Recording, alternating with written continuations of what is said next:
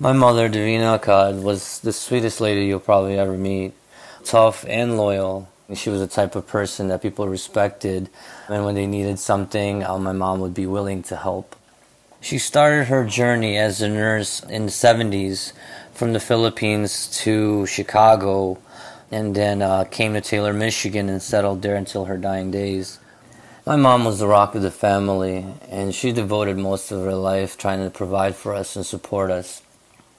My 7-year-old has a certain way of wanting her eggs cooked, and only grandma is the one that can cook it correctly.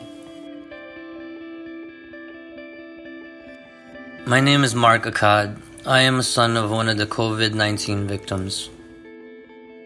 My mother was on the ventilator the whole time from March 20th to her passing day, March 30th. Days prior to this, my mom was the same tough all-star that she was. And last time I see her was at the morgue.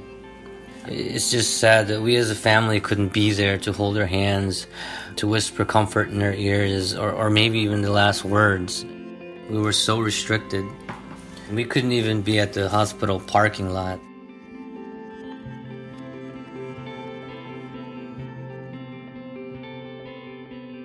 I myself have worked in healthcare for more than 15 years, but no one is ever prepared to lose someone they love. I remember at times when I wanted to call so bad, but I had to really refrain myself because the healthcare staff, they have to have their full attention concentrated on your loved one. And I honestly don't blame them. And this is why we owe so much to the people that are doing what they can, because nobody else will do this.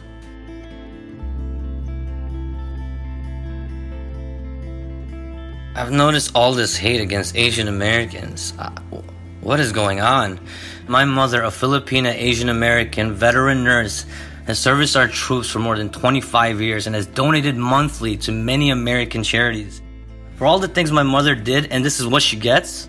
If anything, this pandemic has shown everyone's true color.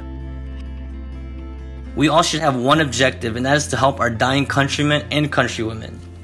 So I'd like to leave my experiences for future generations as a warning in the hopes of giving comfort and alertness for the inevitable possibilities. Nobody really takes anything seriously until it's done to them. So if we could all please just focus on the real problem here, and that is our people dying.